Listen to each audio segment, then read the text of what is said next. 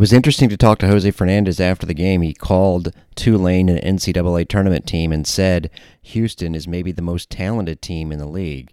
Well, Tulane lost to Houston, so I think that spells the end for Tulane as far as hoping to get into the tournament. The Bulls are in great shape to get there. Houston, of course, has to win the conference. So the two teams from Texas playing the two teams from Florida. And as Jose says, and I can attest to, Houston does have the talent. It's just been all Bulls both times they played. The first time in Houston, it was 55-35. That's when the Cougars could not hit a three. And then just last Wednesday in Tampa, as you know, a 49-16 first half. The Bulls' best half by far of the season ended up being 71-38. Well, last night, Houston scored the game's first 11 points, and Layla Blair, who has not been on against the Bulls but has been their top player, was on. Hit 5 3-pointers. They were actually ahead 15-2 in the game. Tulane, though, cut it to 3 at the half, and it really felt like they had gotten their defense back. They were going to be fine. Didn't matter to Houston. They answered right back. They were up 46-30. Tulane again got it down to 3, but the Cougars made enough free throws. Blair scored 23 points. That's the main person the Bulls have to be concerned about. Brittany Anyajay is their other great three-point shooter, but she was 0 for last night. Tiara Young, a transfer from LSU, had a big game, 18 points. Played 29 minutes despite not starting. So Houston at 16-14 will not be an easy one. I know what they say.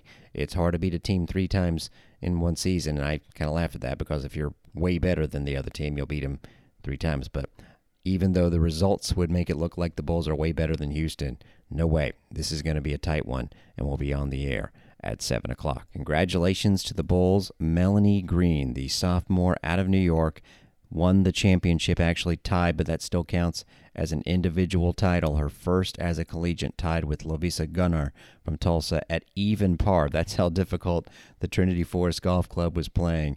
The team that won this event was Texas Tech and finished 22 over par. They actually were great in their last 2 rounds, 1 over and even, after going 21 over in their first round. The Bulls ended up tied for 4th at 39 over par and really could have been in second. Tulsa finished just 3 shots ahead of them. Bulls had their best round of a +6, but again, Melanie Green was the player that stood out, shot a 74, a 72, and a 70. Another Bull finished in the top 10, Anna Maria Barriga. She finished at 6 over par. It has been windy here. There was sleet on the course, which head coach Erica Brennan mentioned in a quote on GoUSFBulls.com, said the team's attitudes and focus were outstanding, and Melanie was so strong from start to finish. And for a while, the Bulls had a chance at 2 individual champions, as Albin Bergstrom was the leader through 2 rounds at the Carlton River Collegiate on the men's side, finished 1 shot out of first place. Actually, 2 players tied for first individually from Ohio State and Kansas State. Then Bergstrom, 13 under par. He had a 369 on his final round after going 66 and 68. And somewhat disappointing for the Bulls. They were the highest-ranked team in this field. Actually, the top 3 teams were not in the top 50. Ended up being Georgia Southern, 30 under, Cincinnati, 21 under. The Bearcats actually were tied with Georgia Southern midway through the round, but lost by 9 shots. Still beat the Bulls. Kansas State, 20 under. Then Ohio State ranked 17 under. Michigan State, 15 under, and the Bulls in 6th place out of 15 teams. So the women finished 4th out of 16, the men 6th out of 15. It was Albin Bergstrom, and then just too much of a drop-off. Now, he shot great, but Sam Nicholson was 11 shots behind him, right around par at 2 under, and Luke Gifford ended up shooting rounds of 73, 74, and 72. Run Uprayong was actually the only other Bull to shoot under par for even a round besides Nicholson, and that was his final round yesterday. He finished tied for 41st at 4 over par. Bulls have yet to get everybody playing hot at once, but man, was Albin Bergstrom hot this past weekend, and who knows, his overall national ranking might even move up from 6. Tough night for the baseball team, losing 18-8 at the beginning. Everything was going well, even though Boston College hit a homer on the game's first pitch because of one guy. Remember, he had been off the team for one weekend, but got back on the bench and then into the starting lineup again, and Nick Gonzalez came to play. Gonzalez swings, drives into center field, and that drops for a base knock. No problem coming from third for Cantu. The wave around third for Rivera. He touches home, and the Bulls have taken a 2-run lead off of an RBI single from Nick Gonzalez. He's up to 3 ribbies tonight. Obviously, that's Ryan Urquhart on the call. The Bulls were going to have to keep the offense going, though. That 4-2 lead was wiped away right away in the 4th inning. 2 errors in the inning, just 1 hit. BC scores 3 runs.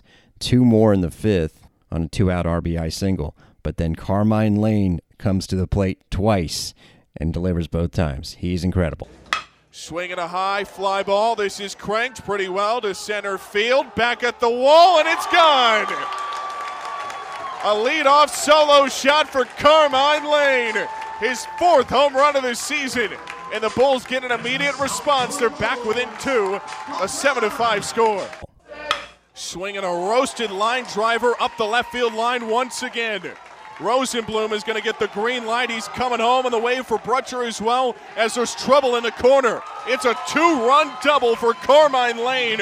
He comes through clutch again and cuts the lead in half for Boston College. It's 10-8. Unfortunately, the scoring would stop there. Lane, by the way, now has 17 RBI and is hitting .438. Offense did enough.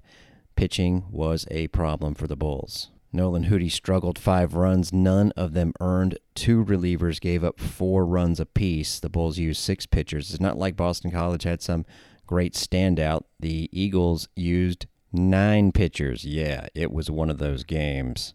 In fact, I got the raw game recording, thank you Ryan Urquhart, 4 hours and 34 minutes of a broadcast. Tough one. We won't be replaying it. Just know that the Bulls combined walked 9 through 210 pitches, only 116 for strikes. That's barely more than 50%. And 4 hit batsmen and 5 wild pitches. On a positive, along with Lane and Gonzalez, Marcus Brodell had his first 3-hit game, the freshman from Dunedin.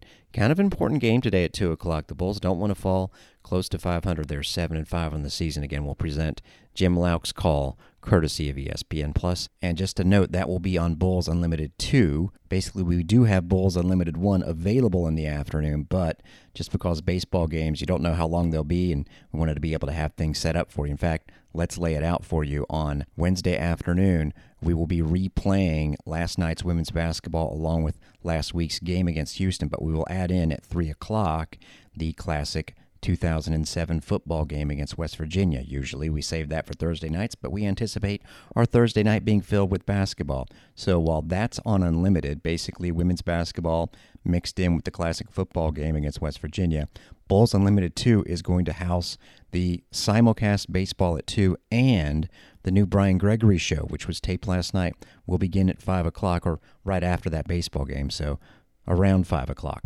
That's why you got to follow us on Twitter, and that's, of course, why we have 2 channels. Now, we could have simulcasted the softball doubleheader, but wanting to get the Brian Gregory show on the air, and just from a technical angle, it was going to be way too tricky. So just know that the softball team is playing a doubleheader, and you can attend, of course. Chance to see Georgina Cork, see if she can keep it going. Her last midweek game was okay, what with the 19 strikeouts, a school record. Stetson is the opponent. Hatters are 9-12. They were 9-6. Obviously have lost 6 in a row, including last weekend. This is tough.